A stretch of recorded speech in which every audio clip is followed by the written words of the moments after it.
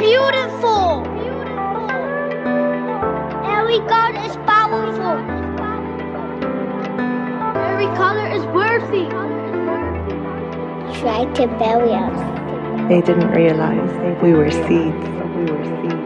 They didn't realize we were seeds. We open doors so others can walk through them. Your legacy is every life you have ever touched. I'm Stella Sagliari, and this is Salt the Podcast. Welcome to Salt the Podcast. Thank you so much, everybody, for being here. My guest today is Abiola Bala, the founder and CEO of Fern Education Studios. Abiola's pronoun are she, her, and the word that she uses to describe herself is international. Originally from Trinidad and Tobago, Abiola has spent the past 20 plus years living, studying, and working in Japan, the US, and Belize. An educator for 17 plus years, she has held leadership roles in various educational institutions, focusing on creating inclusive environments in these spaces. Abiola is passionate about supporting others to create communities where everyone's intersectional identities feel a sense of belonging. She's an avid reader, a travel nerd, a theater buff, and a Japanese karaoke queen. In this episode, we speak all about DIB, diversity, equity, inclusion, and belonging. What do these terms mean, and why Abiola decided to take this path in her life? We also discuss the importance of diversity work being a part of the European landscape and the importance of creating safer spaces. And last but not least, Abiola shares quite a lot of amazing book recommendations with us. So I hope you will enjoy this episode, and thank you for tuning in. Welcome, Abiola. Welcome to Salt the Podcast. I'm very happy that you're here with me today. Thank you. I'm very happy to be here, Stella. Thank you for having me. My pleasure. So my first question to you is, take us on a journey and tell us something about yourself. Whatever it is. It's a long journey. Where shall I start? Well, I'm originally from Trinidad and Tobago in the Caribbean. My journey actually takes me through multiple countries over the course of my life. So I left Trinidad when I was 17. I moved to the US. I moved to New York, did my undergrad. Then I moved to Japan, where I lived for 10 years. Then I moved to California, where I lived for a few years. Then I moved to Belize, where I lived for a couple of years. I ended up back in New York for the pandemic, stuck there, and then back to Trinidad. And now I'm back in the US. And right now you are in? Right now, I'm actually in Maryland at this moment. By the time this airs, who knows? Where you're going to be, exactly. Who knows where I'm going to be? But yeah, I mean, so because of that, like my entire world has, my entire outlook on the world has been influenced by all of these places that I've lived in. So the cultures, the mannerisms, the values, a lot of what I hold dear to me has been influenced by a lot of these places. I have been in the education space for the majority of my career. I did start off as a television producer, fun fact, and editor. I did that for a few years, but, you know, teaching, curriculum development, program design, and assessment, that just, especially teaching, that I started off in teaching, it just came naturally to me. And whenever I did that, you know, I did it through that lens of equity and inclusion. And it was just a through line through which I did everything. I didn't even know there were words for it. And yeah, so that's why now I'm an equity and inclusion consultant, right? Because it just kind of led me to this place that I'm in right now. What else about me before I go into my work? But fun facts. I love Japanese karaoke. It's like you speak the language? I do speak some Japanese. Yes. I've forgotten a lot since I've left, but I do speak Japanese. I lived there for 10 years. Yes. So no choice in the matter. And I love to read. I usually read at least about 90 to 100 and something books every year. Wow. A lot. Amazing. Not all, like, some are really like, I like my romance novels in there, easy reads. And, a lot of different genres and things like that. So I love to read. I love music. I love dance. It's part of the Caribbean culture, part of me, never leave. So yeah, that's me. Fantastic. In a nutshell. Yes, and of course, some of the things we will discuss throughout, and we will dig deeper. And one of the things that you already mentioned, actually, is that you are in the DEI space. You're a diversity, equity, inclusion, and belonging professional. Yeah. And you kind of touched already a little bit upon it, but I would love to know a little bit more why you decided to take this path in your life. You said it was always kind of there, even though you didn't know the words, but then eventually you really became like, this is like your work. This is your passion. This is a big part of your life. Yeah. I feel like, I love how you asked that question, like why I decided to do this, because it makes me think, like, did I decide or did it kind of choose me? Some days I feel like it chose me because it's something that the work that I do is something that I am very passionate about and something that I actually really enjoy doing, even through the hard of it. Because some of it can be hard, because I do have some tough conversations with people surrounding this. And I do have to hold space for people in some, in some of the times of their life when that they may not be too proud of. And that's okay. Right. But I actually really, really enjoy it because I really believe in what I'm doing. And to go back, that kind of leads me to answer your question in kind of a roundabout way. But one of the things that moving from country to country that I always sought, where do I belong? How do I fit in? Where is my place in this new space that I'm in? And as a teacher, and when I taught in Japan, the majority of my students were what we called returnees. So basically, they came back to Japan, like their parents had moved out of Japan for like work or something, and maybe they lived in English-speaking countries, or they lived in other countries in Asia, and they moved back to Japan, and now they were in high school in Japan, where they'd never lived. Or they lived when they were just like a little kid, but now they have to navigate that as a teenager, And I realized they also were looking for where they belonged. So whenever they came into my classroom, I always wanted to make sure that everything we did, every lesson plan that I created, every activity that they did, that they can always feel like their voices were being heard, that their opinions they can assert themselves, they can assert their opinions, that their opinions were being listened to, that they were able to listen to other perspectives and that their perspectives mattered, that they belonged in this space, even if they were different. So I built that in throughout everything I did.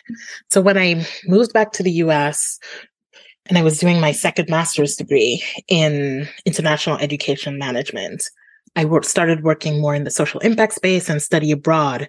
And still, even within that space, because through an international lens, DEI just kept being the through line through which I built programs, through which I did my assessments.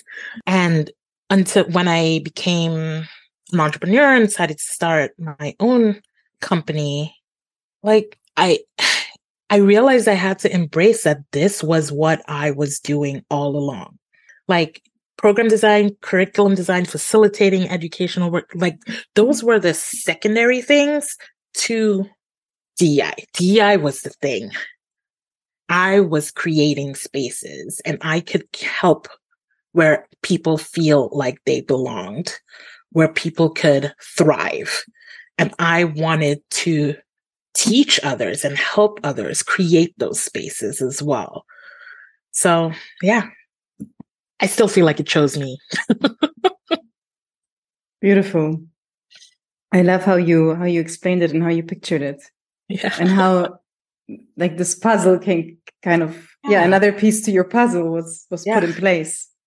Yeah. Yes. It is like a puzzle. And I think, like I feel like I'm still figuring it out too. Like I don't have it all figured out. I don't think we ever do. But with every page that I turn, every chapter that I get to, it's just like getting better and better. Yes. And, I mean, there's, of course, the focus of our conversation today is DI, and there's, you're based in the US, I'm based in Europe. Right. There's a lot of hype now around those terms. Sometimes they're just buzzwords that people like to use to pretend that they're doing DI. Others take it very seriously. Yeah. But before we talk more about it, what is diversity for you? What is inclusion for you, and what is belonging for you? Yeah. I usually keep that very simple. So diversity means different for me, right? Straight up, differences. So diversity means you have different people with different identities in your space, right? Inclusion, on the other hand, is that nuanced approach, right? Is that nuanced approach to embracing that diversity, embracing those differences. So it's not something that can be a checklist, right? It's not something that can be one and done. It's something that you have to keep working at. It's something that you have to keep assessing and iterating on, right? Because inclusion is not, I always say inclusion is not the goal. It's a journey, right? Because I see it as something that we keep working on as we go along, because it helps to create belonging. So belonging in a space is when people feel like, hey, I'm a part of this space. I'm starting to feel like all my different identities, I can show these different pieces, these different parts of me. And now I can thrive in this space, right? I feel that belonging. I feel like I can thrive in this space. So they all work hand in hand. They all, come together in that way. I hope that's clear. Thank you. No, I like that you put it simple, because I wasn't looking like, okay, what does the dictionary say, Yeah, like, no. No, I'm an academic, but I tend to break it down pretty simply. Like, how would a 5-year-old understand this? Yes. Maybe sometimes even better. Anyway, and as I said before, you are in the US, I'm in Europe. DI has been already, something that has been present for a while in the US. The dialogue around it, policies around it, so on and so forth. And I also know that right now the developments in the US are not that nice when it comes to this. But what do you have to tell people? Because what I often encounter is when I bring it up, that they say, "Oh, this is a US thing. This is a US issue. These are US terms. They don't concern us. We don't need them. We don't need to do this. Racism doesn't exist in Europe. It only exists in the US. Blah, blah, blah, blah, blah." What do you have to say to these people? It's actually a people problem. It's a human problem. It's not a country problem, when it comes to diversity, equity, and inclusion. And I think one of the things I would always say is that it's not just about race. Yes, race is a big factor. It's one of the identities that we can easily see, right? When we look at someone, but we have to remember that we're not just one thing. I am not just a woman of color, right? And if you look at me, you might say, oh, well, you're a Black woman. Yes, but my ethnicity, I am mixed, right? So I'm not just purely one ethnicity either.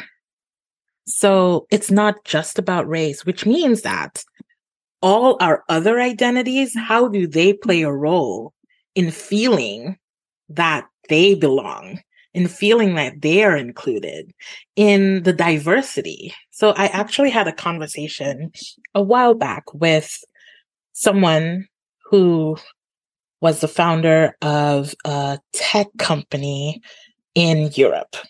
And he said to me, he's like, but my country does not really have much racial diversity. So why would I need DEI?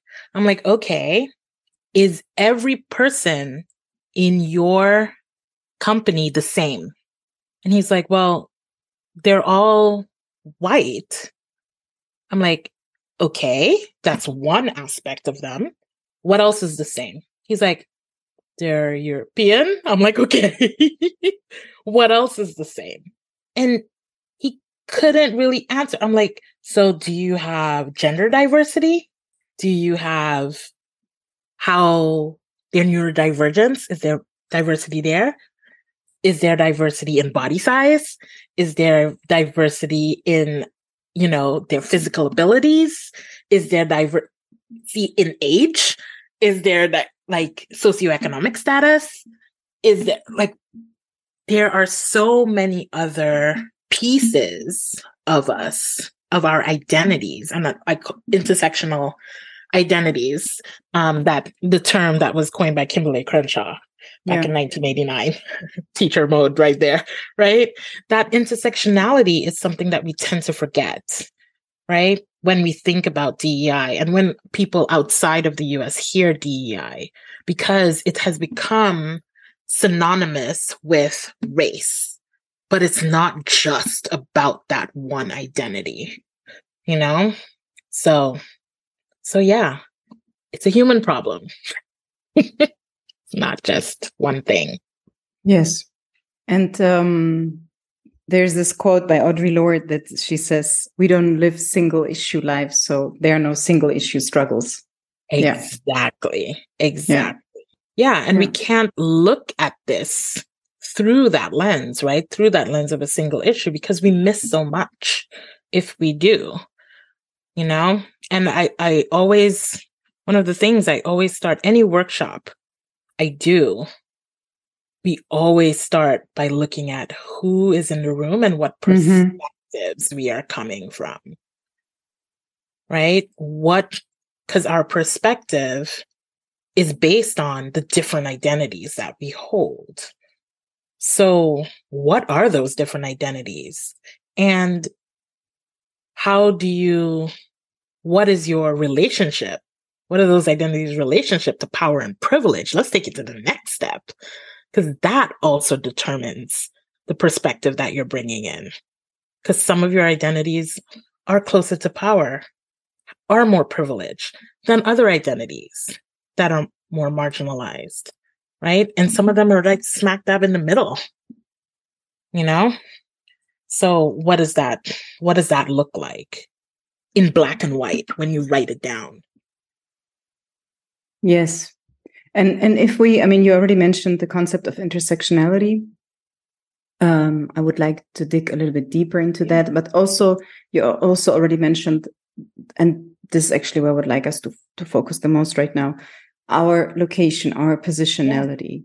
So what does it mean for the people who are listening? What does it mean to you to position ourselves, to be reflexive, to be accountable of who we are? For instance, if people visit your website, one of the things, because it's a topic that I'm very, very much interested in, and I've done quite a lot of research on that, you say it is important to clarify Abiola's social location, her identities, and their relationship to power and privilege, and the lens through which she views the world, like talking about you.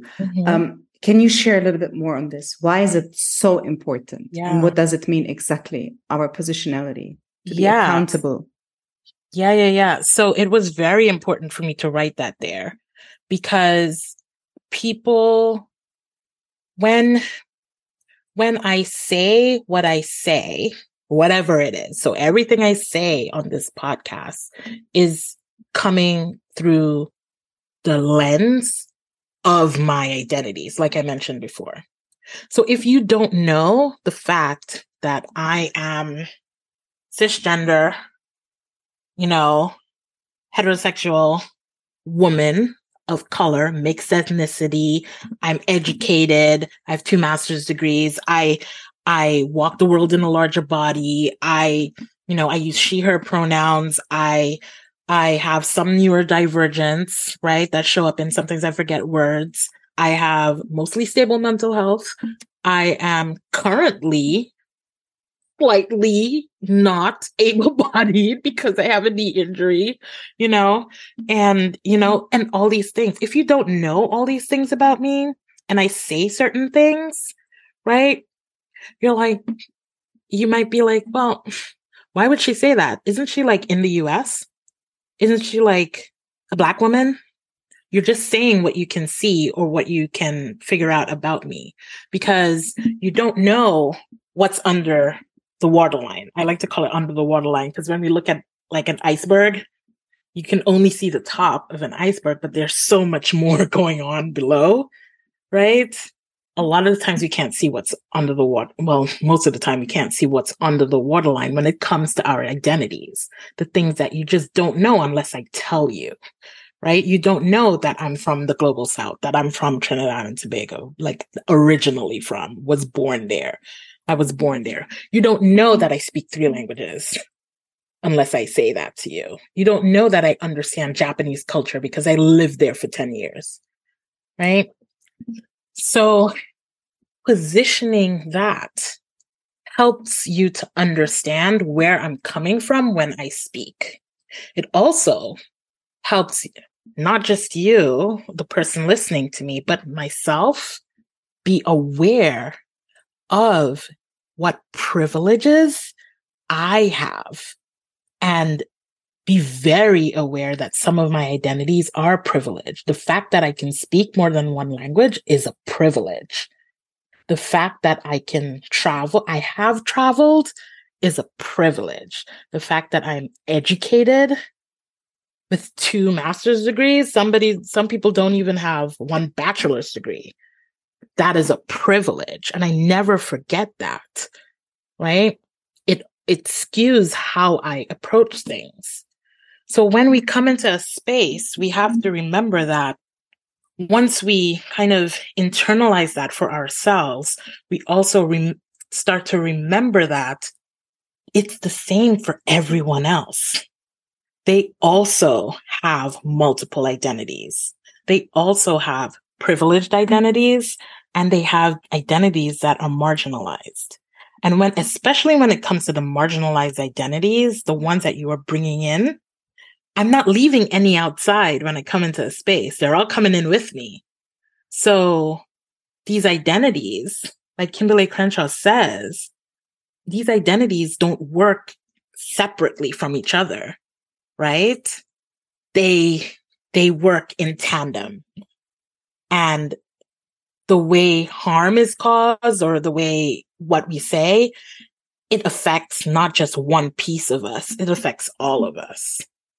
So I think that's why it's just important for me and for people to really understand who they are in order to really start doing the internal work that they need to do when it comes to DEI. Yes. When it comes to creating, to centering equity and inclusion, not just in your work, but in your life and looking at things through that lens.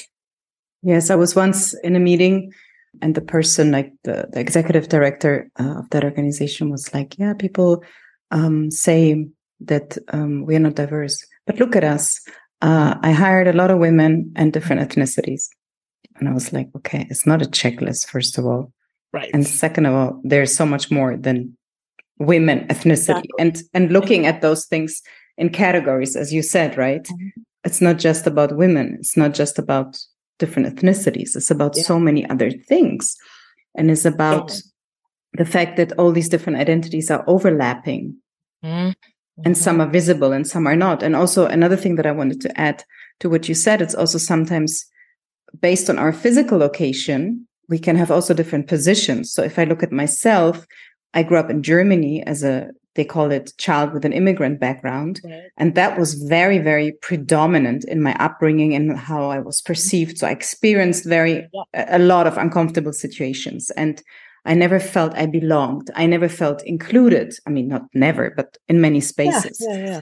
And then I moved to the UK, and suddenly as a student to do a master degree, and suddenly I became an international student. And I suddenly, my position changed. Yes. And I wasn't perceived anymore as a person with an immigrant background. I didn't experience the racism that I had experienced before. And first, it was really weird to me. I was like, what is that? Oh, I'm an international student. What does that mean? And people can say my name well. No one has problems. I don't need to spell my name anymore, So also that people become aware that maybe right now you have this privileged position, but you can easily, just by moving to a different location or whatever can happen to you, you can also lose it. I think that's also important that people realize. Or gain. Yeah. Yeah. I remember when I lived in Belize, I worked in the study abroad field, education abroad, and we used to bring students from the US would come to study in Belize. And I remember there were some students who, they held multiple marginalized identities in the US. And when they came to Belize, they were in shock. Why? I don't have any privilege where I am. I'm like, you do. It's called passport privilege. Because they were in shock that people were like, oh my gosh, you're so lucky, right? I'm like, it's because it's called passport privilege. That's a privilege as well, right? Being from the global north versus the global south, right? From a developing country versus a developed country. There's a difference, right? There. That a lot of people, you don't realize when you're just going about your daily life. Yeah. Or when you're not aware. You're not aware that it's when you don't care, or when you don't even need to care, when you don't even need to know. Right. Yeah. Because it starts there, when you can choose to be an activist, when you don't need to know because you are good where you are, I always say it's this. You don't know because sometimes people say, oh, I didn't know. Okay. But there's a choice also in that. Yeah. You could of course cared to know, but you don't have to. So yeah. And of course you don't know what you don't know, right? I mean, yes. But also when you do know, what do you do now? Yeah. That's the thing for me. Okay, fine. You didn't know, you weren't aware, but now that you're aware and now that you know, what are you going to do now? That tells me a lot. Yeah. Right? Yeah. And I think that's what the whole intersectionality and positioning does, especially as an activity. It makes you aware. So no longer can you say you don't know. Exactly. I have to think about Maya Angelou that she says, do the best you can until you know better. And then when you know better, do better. Do better. Exactly. Yeah. And Abiola, you also, and I saw you published something on that actually, I think. I don't know, I saw it yesterday on LinkedIn. Also, you mentioned already a little bit spaces. You said when you were in Japan, for you, it was very important to create a space where your students felt that they belonged, that they were included. And there is this, I think it's also something that is being discussed now more and more and more, this discussion around safe spaces. Yeah. And you talk about safe and brave spaces, and so do I. I also talk about safe and brave spaces. It's not just safe, but it's also about brave. And I want you to tell us, what does it mean exactly to create a safe and a brave space? And why do we need such spaces? Why are they so important? Yeah.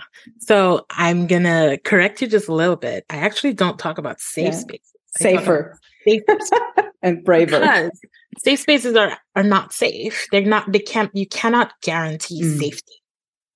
Why? Because just what we were talking about intersectionality and identities, you don't know all of them of the people who are coming into your space. You don't know what trauma they're bringing. Sometimes they don't even know what trauma they're bringing. I know sometimes things trigger me. And I'm like, wait, that was an issue? Yeah. I did not even realize it was an Totally. issue. Yes. Yes. Okay, now I have something to talk about in therapy because here we go. Mm-hmm. There's an issue that popped up that I didn't even know was an issue, right? So we don't know, right? And because of that, as a leader, as someone who is curating a space, how can you guarantee that they will be safe in that space when you don't have all the information?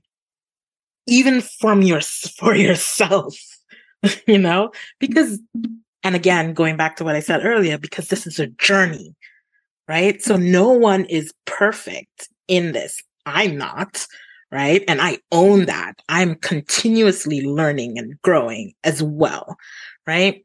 So I also don't use the term just brave space, because what brave space has done is cause people to say, oh, well, I'm being brave just saying what I want to say. And then causing harm. Just, going around causing harm because I'm being brave. That's not what we're trying to do here, right? So I started using the term safer brave space. So the term safer space, and I wrote about this in my article, dismantlingracism.org. They do a really good job about defining what a safer space is. But for me, it needed to go beyond that, right? So for example, is this for them, like a safer space is a space where, people can come to discover and assert and like empower their voices. So you can come as who you are as a person, to come and listen and learn, and not just listen to respond, but listen to actually understand, right? It's also, that space that is grounded in respect, and we always assume positive intent when people are speaking. That understanding needs to be there, but that responsibility for what we say, for what we do, also needs to be there in a safer space. And absolutely 100% agree. But I want to take it a step further, because it can't just be a safer space. It needs to be a safer, brave space, because in that bravery comes a place where you're like, look, everyone who comes in belongs. I don't just want them to belong. I want them to thrive. So how can we do that? I also want, people to know that all of these like people who hold marginalized identities are not here to teach other people with the privileged identities. Not what they're there for. Yeah. You with the privileged identity needs to go out and be brave to find someone whose job it is to teach you and pay them to help you out, right? Just like how you would, pay a plumber to come fix your sink, right? You pay someone to come help you work through this. Also, the bravery is also a part of going from allyship into co-conspiratorship. And that term was one used by one of my favorite books, and one of my favorite authors, Bettina Love. She talks about co-conspiratorship a lot, and taking it a step further than allyship. It means like to put something on the line. Like, what are you putting on the line? Like using your privilege. And Bettina Love talks, I love when she's like, just cash out. It's going to come back to you, your privilege. Cash it out.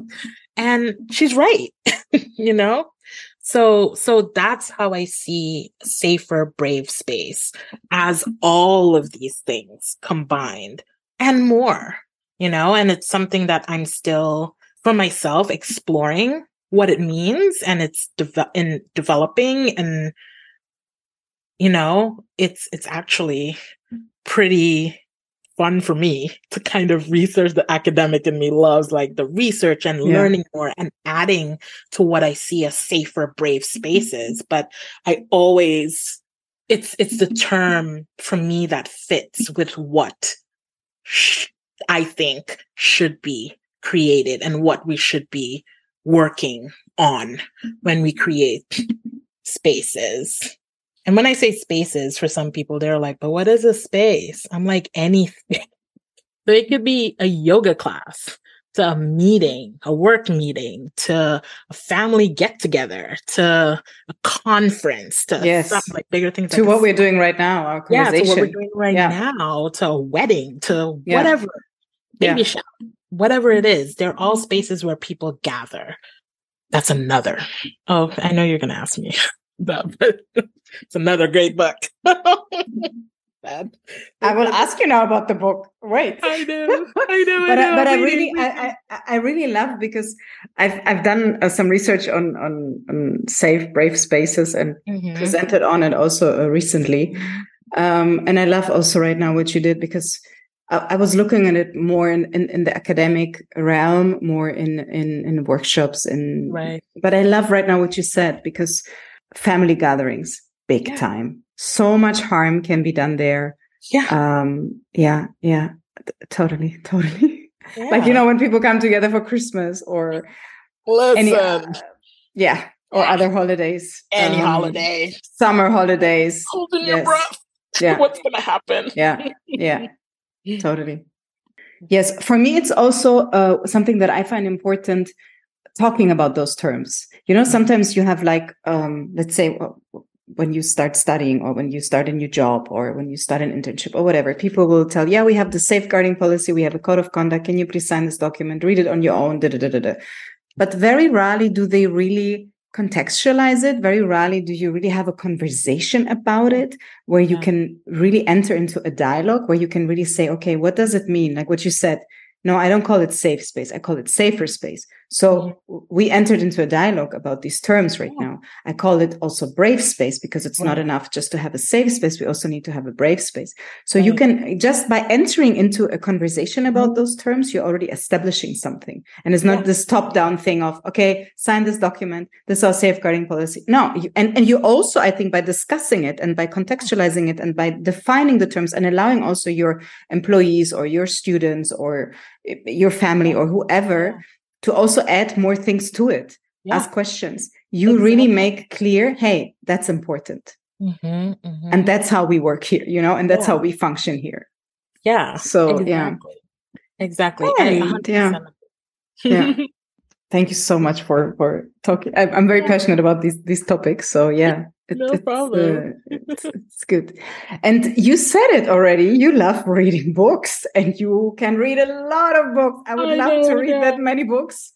What's a book that you want to read? You already recommended one, but I want you to more directly recommend another one. Okay. So in DEI, like space, that kind of stuff, if you want to learn, I would definitely recommend We Want to Do More Than Survive by Bettina Love, and also The Art of Gathering by Priya Parker is a great book as well. But if you just want something like great to read and you want to learn about a different culture, like the Caribbean culture, especially the Trinidadian culture, I would 100% recommend The God of Good Looks by Brianne McIver.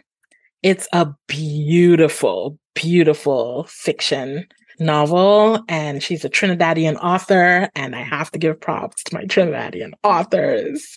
I'm actually in a book club, and we got to chat with her about her book. It's amazing. I loved it, but it gives you some insight. Well, I love all the 3 titles you recommended. I'm already intrigued by all the 3 titles, all the 3 books that you mentioned. Yep. So and I'll give you one more. Yes, please. Please. Another book that I love, and this is actually a money book. It's called Money Out Loud by Berna Anat.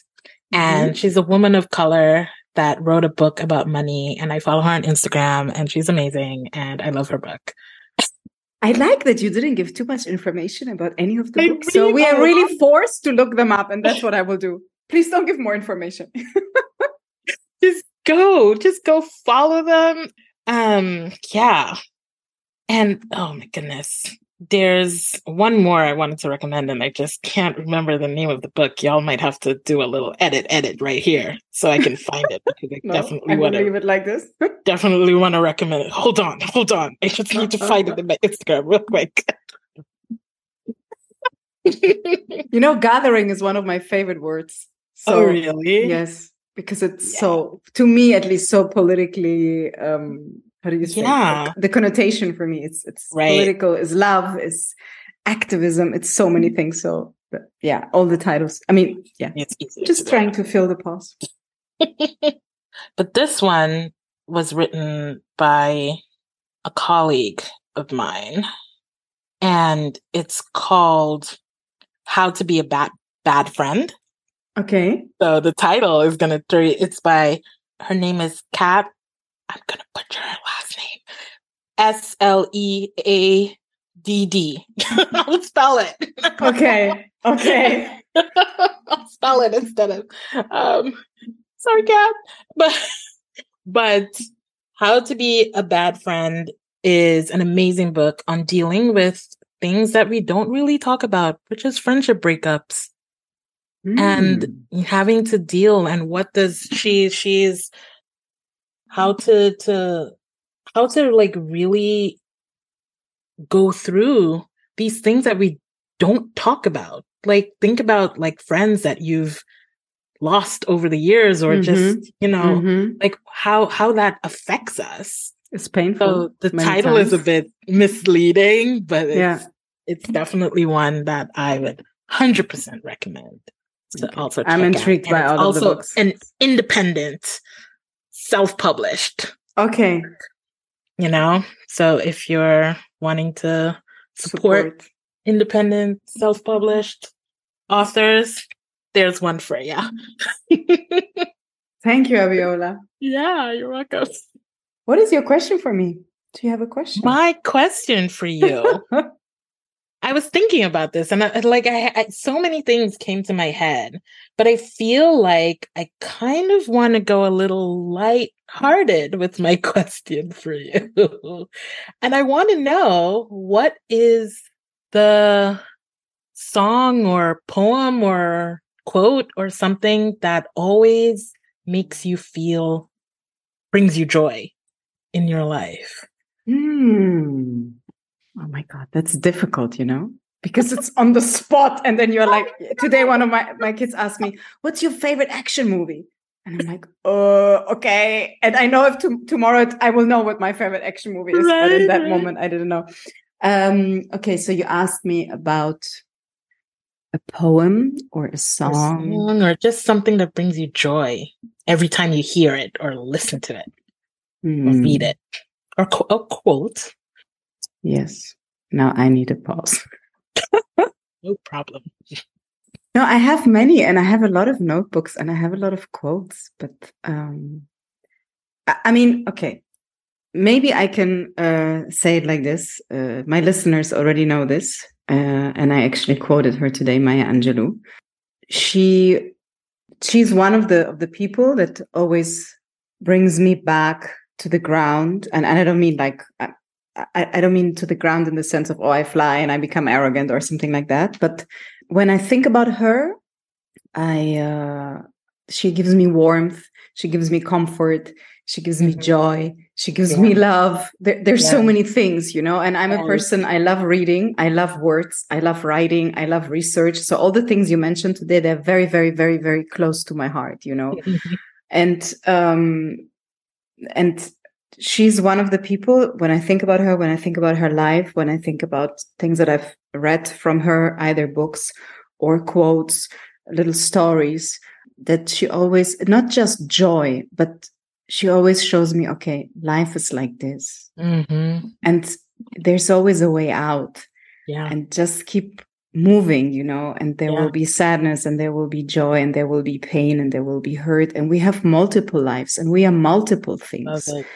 And she was so many things, she lived in many countries. She traveled. She was a single mother. She was an academic. She was a poet. She was a cable car conductor. Right. Like she was so many things, you know. She became a Yeah. mom when she was a teenager. Mhm. So yeah, her words, her stories, for me, not just joy, but many things. Love it. Yeah. She's one of my favorites too. Yes. Love. So yeah, thank you for the conversation. Yes. What I like, I will close like this because I felt this was a bit of a red thread also today. What I love is that, for instance, you mentioned the title of the books, but you didn't give us too much insight. No. You didn't tell us the content of the books. We touched upon terms like positionality, diversity, equity, inclusion, belonging. We talked about intersectionality. We mentioned Kimberly Crenshaw.